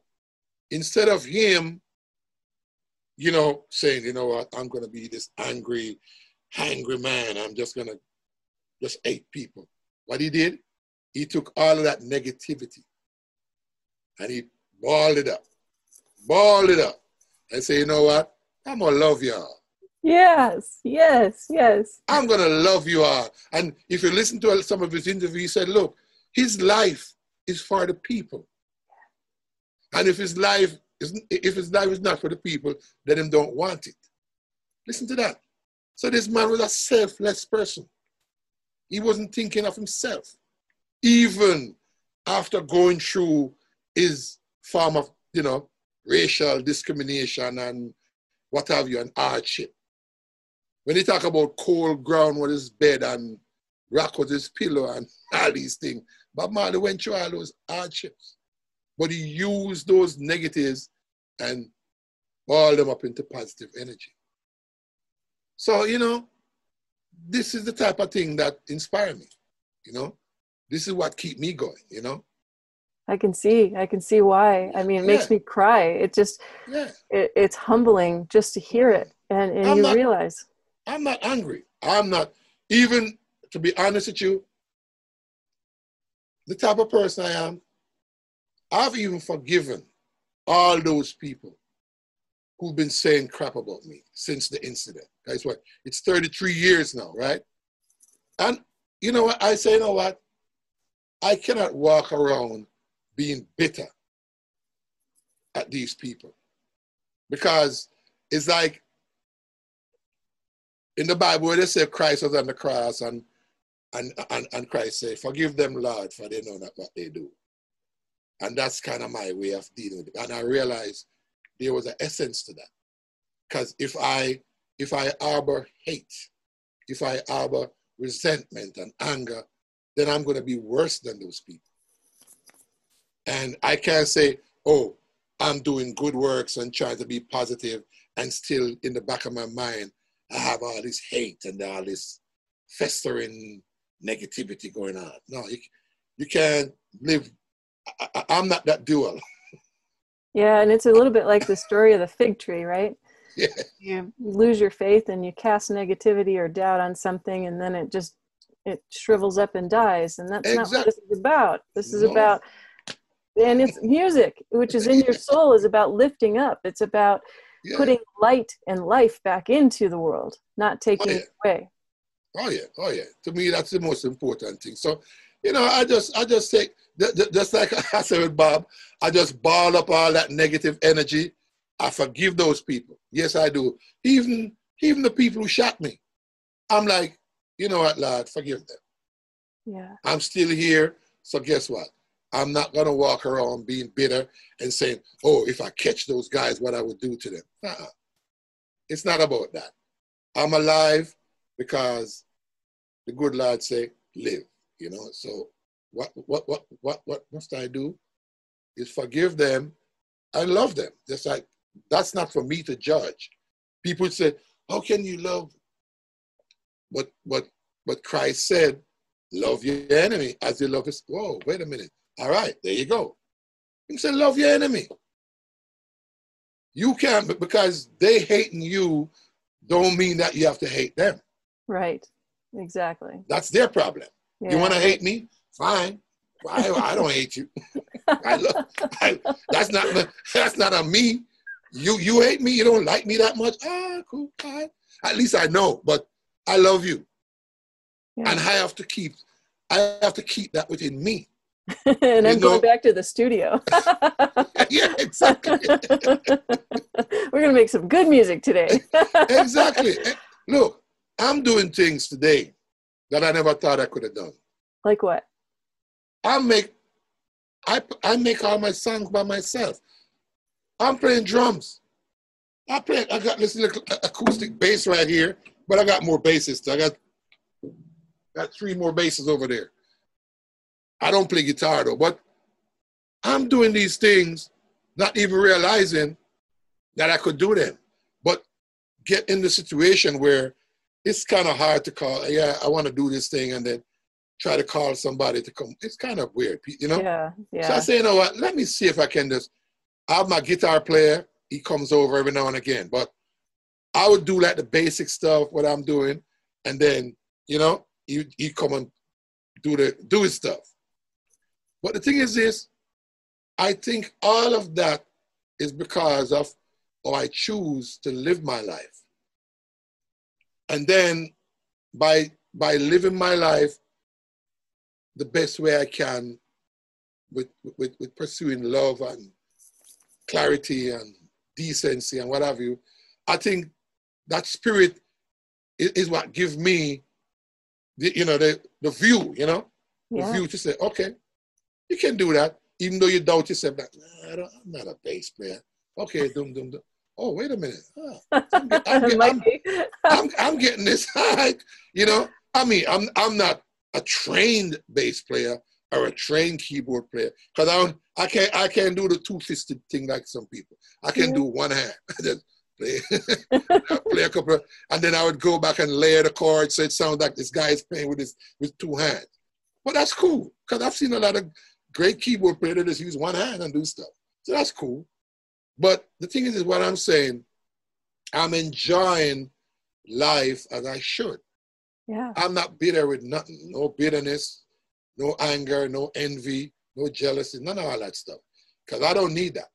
Because I know that is what tarnish your soul, you know?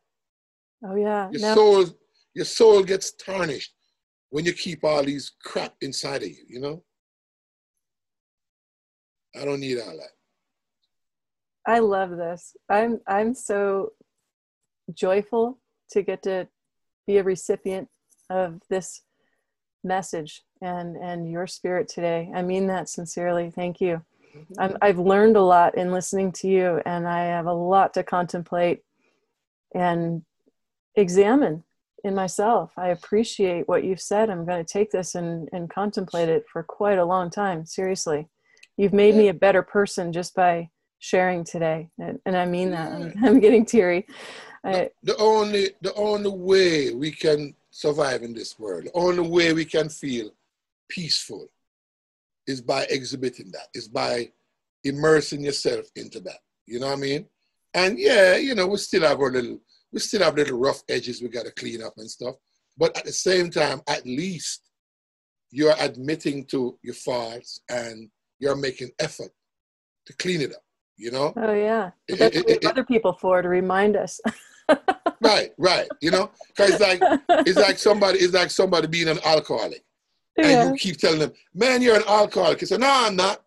He's like, yeah, man, you need to stop drinking so much. Every time you drink, you're stumbling all of it. No, man, I'm not stumbling. What are you talking about? But until that person decides that, you know what, you're right, I'm an alcoholic. That's the beginning of healing, you know? So I just think that for me, it's constant. You have to be consistent with your feelings, with your belief, and, you know, work at it, you know, because I just say, sometimes you fall off track. More, you know, I'll be driving on the street and some guy cut me off and I'm about to get angry. I'm like, oh no, whoa, you don't want to go there. It's not going to end well. All right, cool. You know, so you keep adjusting, you know, you just stop and correct. Right. But you have to acknowledge it to stop and correct. And a lot of people don't do that. Right. You know, and that's why I say it's a consistent living, you know, living your life and seeking, you know, you're seeking. You know, you have to do it, you know, and that's how I keep calm. People say, man, how do you do that? Oh, you have to see. I mean, that's the first time, and I pray to God that I never see that again. Yeah. 3 people dying beside me, 3 of my friends. Who want to see that? But it happened. And I learned from it. I realized how easy, you know, but at the same time, I can't keep living my life thinking of the evil that was done. I still have to say, you know what, as tragic as it was, I still have to be positive. I still have to memorialize these people with clarity, with love, with honor, you know, instead of being bitter, because they wouldn't want me to be bitter. So all I have to do is just say, you know what, it happened. Nothing I can do to change that. But let me honor their memory in the best possibly positive, clean way I can, you know? So well, I think you are that. You do that. Yeah. You do embody that. Of all the people that you've worked with in your career, who are some of the most inspirational for your growth personally and musically? I have to go back to these people again. The Wailers. Because they had a commitment to what they do. They have a certain way how they go about doing. you know, and we just had another brother who passed away on 9/11, Toots Hibbert. Toots On Hibbert. 9/11? That's strange. Yeah, he had the COVID.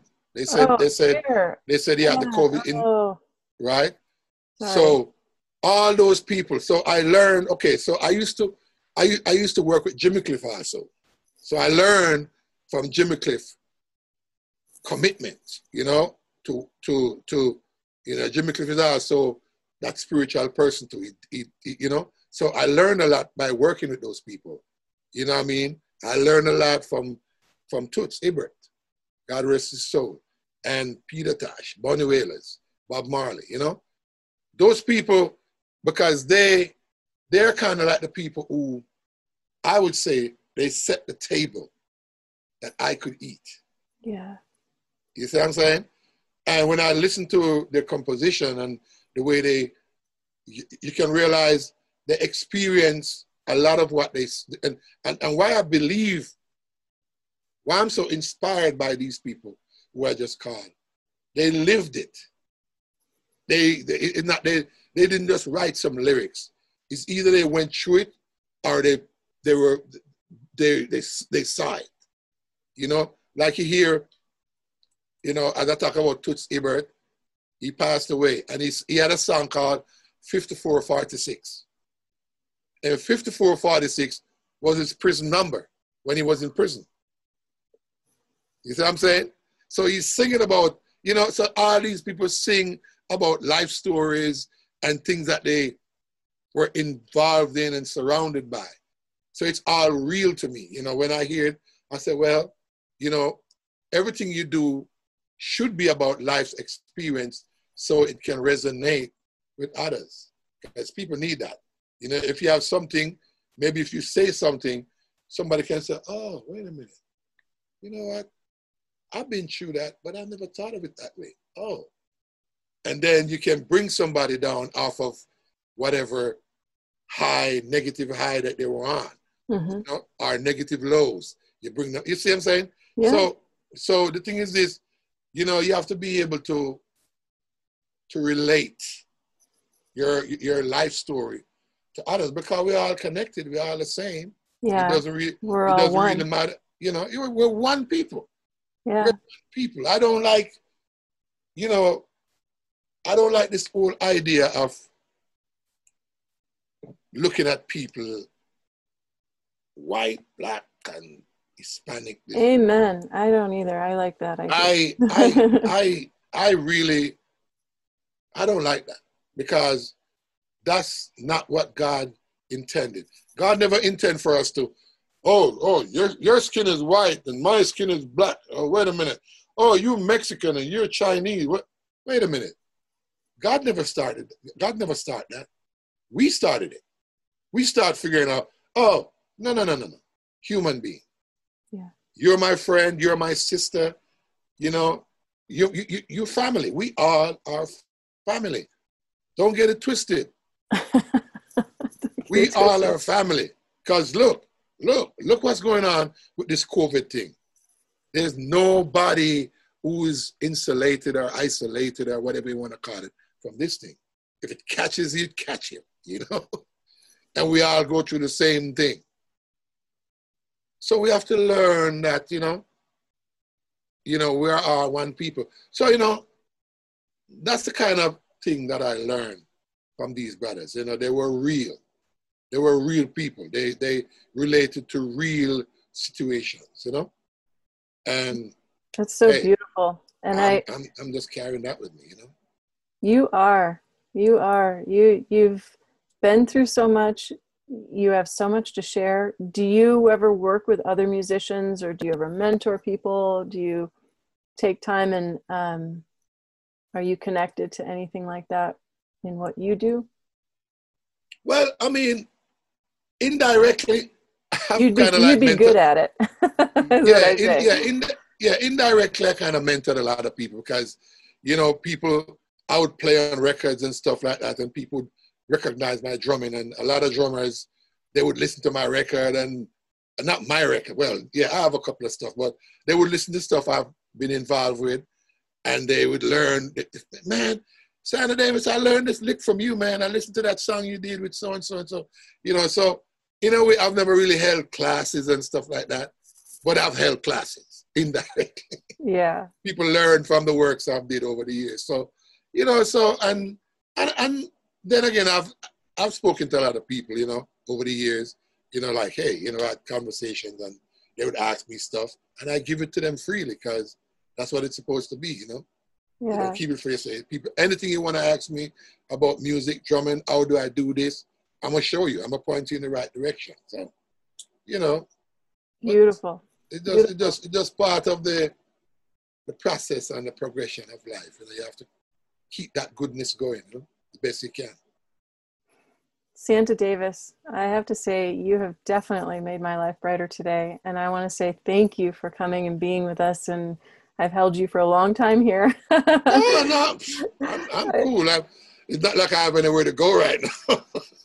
I so appreciate this, and I know so many other people will too, because you're an inspiration and you're so successful in what you've done. That's one thing that's carried through despite the tragedy. You continue to have, I would say, inspired successes, and you've been led down this journey, down the road, don't you think? Down the path? Yeah, man. You know, you have to be positive. You have to be, you know, regardless of what, you know, curveball, you know, life throw at you. You know, you can't just sit down, oh, woe is me, and oh man, why is this happening to me? You should accept it. Oh, I'm happy that this happened to me. So now I can assess my priorities and say, okay, what are you going to do about it? What are you going to do? You know? So, okay, cool. All right. Well, this happened to me. Okay. Now this is a good template for me to work with so I can show other people, don't do this, don't do that. You know, it's to me, you know, life happens, you know, and things in life happen to you in order for you to help others, to, you know, because sometimes people, you know, I've seen people in weird situations, and just by me talking to them, because I remember I have a friend in Jamaica, right? So I normally, you know, I don't call people all the time, but I would just say, oh, I haven't spoken to Winifred in a while. I would just call you. So I called this friend of mine in Jamaica, and I just called him, and I said, what's up, Shelton? And he was like, and he paused for a while. I was like, uh-oh, did I call him at a bad time? And he paused for a few seconds. And I was like, I waited. I said, oh, maybe he's doing something. I said, hey, you there? And then he came down with a sigh like, man, you know, I wasn't expecting this call, but it's such a welcome sight or a welcome feeling. And then me and him start having a conversation. And then he started telling me, you know, because maybe he wanted somebody to talk. And normally when he and I have conversations, it was always on positive levels, you know. And he started telling me that, oh yeah, he was having some difficulties. I said, what kind of difficulties? Let me know, man. And he was saying, well, he and his wife, they're having these difficulties and da-da-da-da-da, and it was that. And he started talking, and he said, man, you know, she's angry at him, and she's saying that, but she's this, and she's that, and then he kept talking. And throughout the conversation, I listened. And then he was just saying what she was saying and what she was doing and what she was saying. And then I said to him, I said, Shelton, my brother, even though she might be saying these things that she might be wrong, but you also have to accept your part in what's going on. You have to act, even though she's wrong, but you have to admit your faults too. Because if you're going to just say it's her, and what about you? You got so you know you have something to do with it. You got to. It's both of you. And we went into like deep into that topic. And he just like, wow. He said, man, I needed to hear that because I wasn't thinking of it like that. I saved his marriage.